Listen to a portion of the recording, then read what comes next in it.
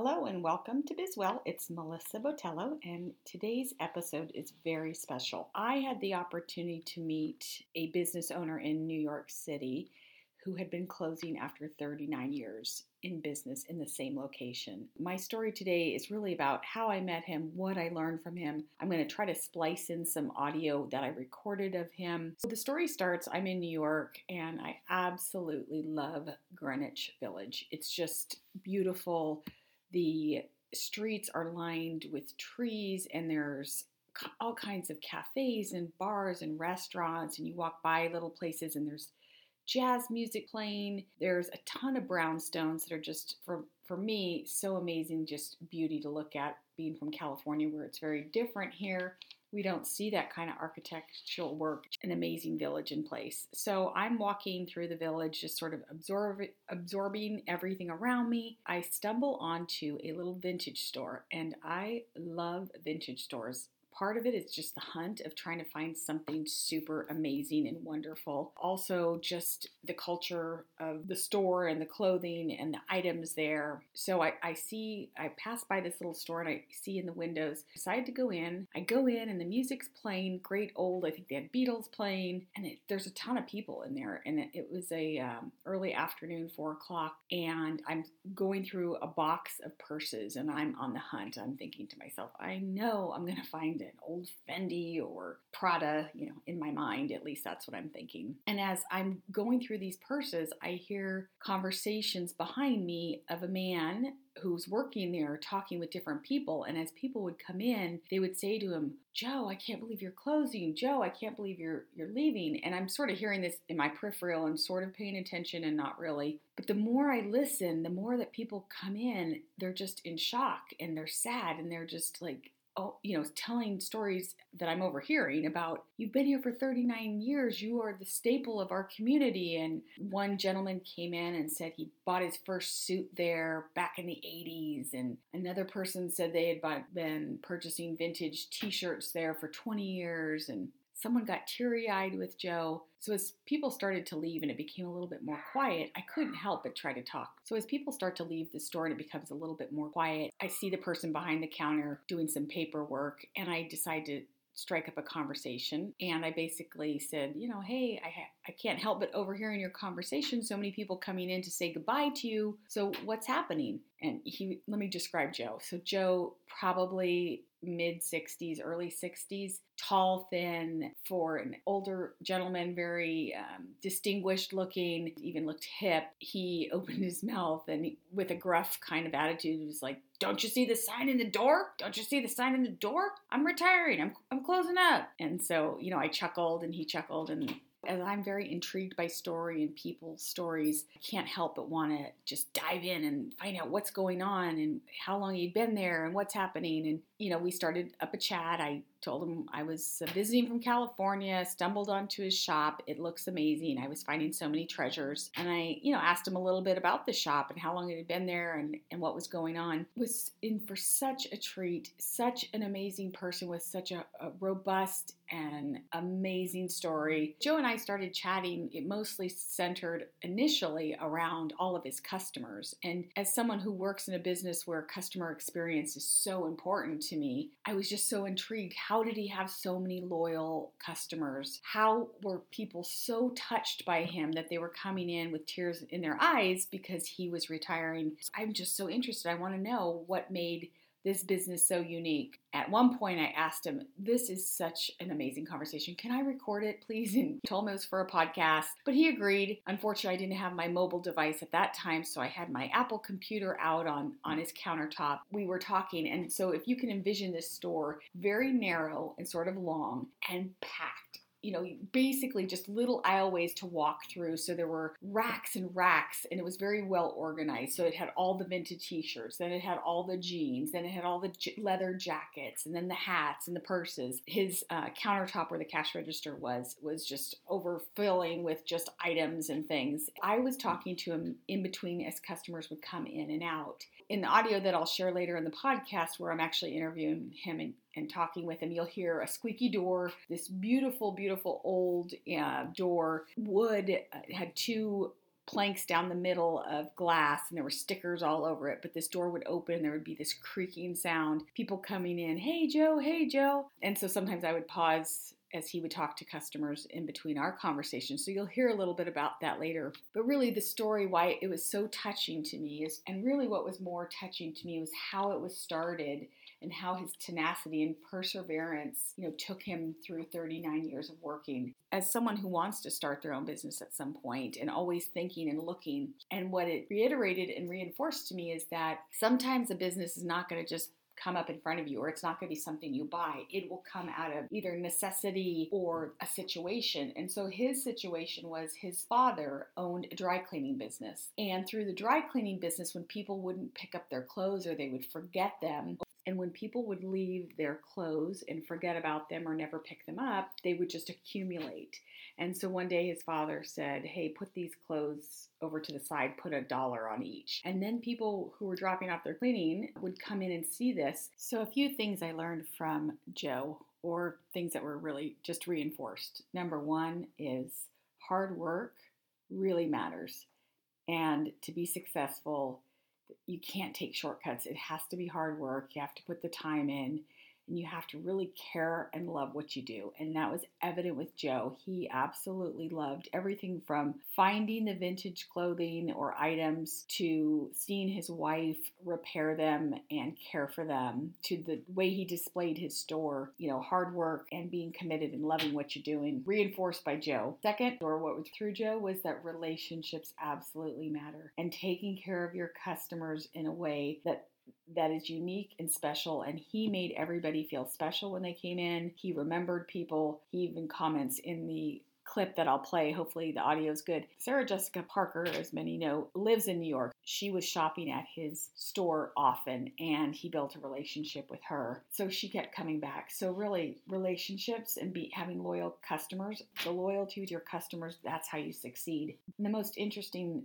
part of the story is just learning how the business got started and how through creativity with his father thinking about selling these clothes, putting them out there in the store, seeing it a different purpose for them. So I think looking at business through a creative lens and not just being focused on what your core business is, meaningful to hear, and then how through that they were able to spin off another business. The vintage clothing store, unfortunately, in Greenwich Village came to a close. Starstruck Vintage Clothing. So now I'll play a little clip of me talking with Joe and some customers coming in and out, and just to give you a little glimpse of who Joe is and how he made his impact on Greenwich Village for 39 years. Today we're talking to Joe from the Starstruck Vintage Clothing Store in Greenwich Village, New York. Going out of business. Not going out of business. You're retiring. Retiring. Closing. People say, oh, you're going out of business. No. Rent went up. You're retiring after 39 years Yes. in the same store, in the same place. Correct. What we didn't talk about earlier is how did you and your wife start this vintage so here's store? the deal. My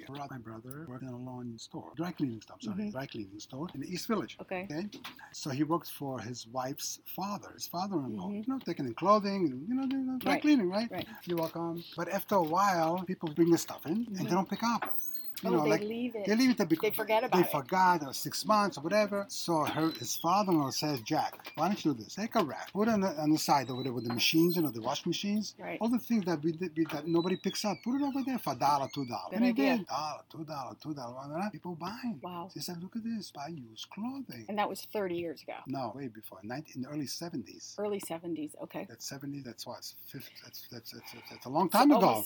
50 years. A long time ago. And so he found out how to get from the father-in-law's place. Right, not from the dry cleaner. He found out how to do that. And he did. So brought some things into that store. And he did sell those. He said, you know what? Good business. I'm going to open a shop. And he opened a store, early 70s, in the East Village. 10th Street. Whatever, it doesn't matter. First Avenue, 10th Street, opened the store. And he filled it up. I was there. He filled it up. And it was going so well, he opened another store. At that time, what did he carry in the store? Things from the not even 60s. because this is early 70s. Right. So it's got to be old. So 1950s. 50s, 40s, 30s, but old stuff, just like we carry here. 30s. Right. Even right now. Absolutely. Right now we have. Yeah. So he opened 2 stores, and then it's going so well. So my other brother, sorry about that. He said, "Hey, my brother's making money, huh? And I'm working like a horse." He was, you know where he worked? 14th Street. I do. But now it's the what do you call it? The High Line, whatever you call it. Changed. It was the meat market. Right. What does it mean, the meat market? Why is it called the market? The meat packing district, you mean, where they bring all the... At that time, the meat market was meat, real meat. Animals come. So he worked on those. Check it out. He checked it out, knew where to get the stuff also. He opened this St. Mark's place. You know St. Mark? I do. You do? Yeah, I know where it's at, down the street. You hit St. Mark. He opened the shop over there. It was going so well. He opened the shop on Broadway. My goodness, It went so well, he opened the shop right here on West 8th Street. Okay. That's 2 brothers. Now you ask me how, right? Right. So your 2 brothers, your path, led the way to vintage clothing. My father, may he rest in peace, says to me, "Joe, look at your brother making money." Nothing. I said, time goes, I don't know how many times, 3, 4 times at least. Your dad tried to get you into it. Exactly. Finally, my wife says to me, "Joe, speak to your brother." I approached my brother. He said, "I'll help you out." So he showed me where to go. He actually took me places where to buy. Okay. I said, "You know what? Let me open up a shop." So I looked in the newspaper, and after many places, I don't even know where I'm going, but in the village. But I'm looking in the village. Okay. Where am I going to look?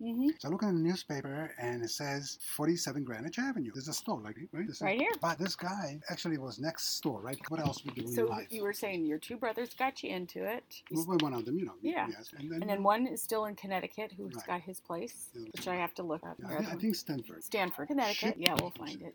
So, Hey. So in the 30 years, what, obviously with the economy and things changing, what were the biggest challenges you had over the 30 years? Roadblocks, hiccups. One of the main things, you don't know where. And who was your buyer? Your wife? No, myself. You were. So when did you go out? Whatever you look. Yeah, you touched it. Yes. So you only take cash? Also credit card, once in a while. Okay, once in a while today though. Yeah. Thank you so much. Thank you, have a good day. Bye. So Joe, you said you touched everything. So you're buying it and then you're coming in here every day and having the store open. And then your wife, you mentioned she's touching everything, she's sewing it. Whatever I bring home. Right, whatever you bring home to her. There's a lot of people coming in and out. Is this a norm? Without exaggerating, 70 to 80% of my looks came from... I bet. For 30 years worth of 39, look. keep on forgetting. 39. What is this, 30? Well, because you told me about your party at 30. Is it his store? It's his store. I'm actually talking here, but we're just talking about success over 30 years. 39 years of amazing. Are you kidding me? What are you going to miss most about this place? Oh, you have to ask me that. All the people. Yeah, people for sure, because I know so many people here. Celebrities. Some came in at the time, all these years. Like lately, Sarah Jessica Parker, we know very well from here. Yeah. She was there a couple of weeks ago. Customers. A lot of customers come in. And they almost have tears in their eyes. I know, that's what I've seen. As everybody comes in. You ain't seen nothing yet. People can't really. They can't believe you're retiring after 39 years. Well, that's why closing is what they're most concerned about. So just heard a little bit from Joe about closing after 39 years. So we wrapped up our conversation. I had been there for hours, believe it or not, talking with his customers, talking with him, just enjoying the reflection of his life and his business and his success. And I said to him, I want to bring my son back tomorrow. The next day was going to be his last day before closing down for good. And I said, I want to bring my son back so he can see this store and the history that was here for 39 years. And I asked him, I said, so is your family coming in tomorrow? Is there a little celebration for your last day here? And he said, no. And I said, what do you mean, no? We have to have a celebration. And he said, no, I don't want anything like that. He was going to meet with his daughter the week after and transfer the business to her. So I said, I'm going to come back tomorrow and I'm bringing champagne and my son and we're going to celebrate and do a toast. And he sort of looked at me like, yeah, sure, right. So I did come back the next day. I brought my son. I came back in and I said, Joe, like I said, I came back. I had a little small bottle of champagne. I said, let's pop this. Let's do a toast. I'm honored to have met you and heard a little bit about your story and your history. So we did. We popped the champagne. We had a little glass, shared some with the customers, and he asked me to read a little note from his daughter. And I'm going to share that clip next and end it there. His daughter is Shane and she lives in Nashville and she has a similar store or shop as his. She has the Starstruck in Nashville. He's passing the torch to her after all of these years. I also got to know her a little bit through him, his grandson who had run around the store since he was a toddler. I just felt like I really knew Joe and I was so honored to have been part and listened to his history. So take a listen to this last part. We're going to give him a toast, a cheers, and I'm going to read a little bit of the story from his daughter and close it up from there. Okay, we're back today talking to Joe, wrapping up our story here. We just had a little glass of champagne to celebrate 39 years. It's been a pleasure to meet you. You're inspiring and everything that you've done. I can't wait to share this story with you. Thank you so much. You're welcome. And Shane, too.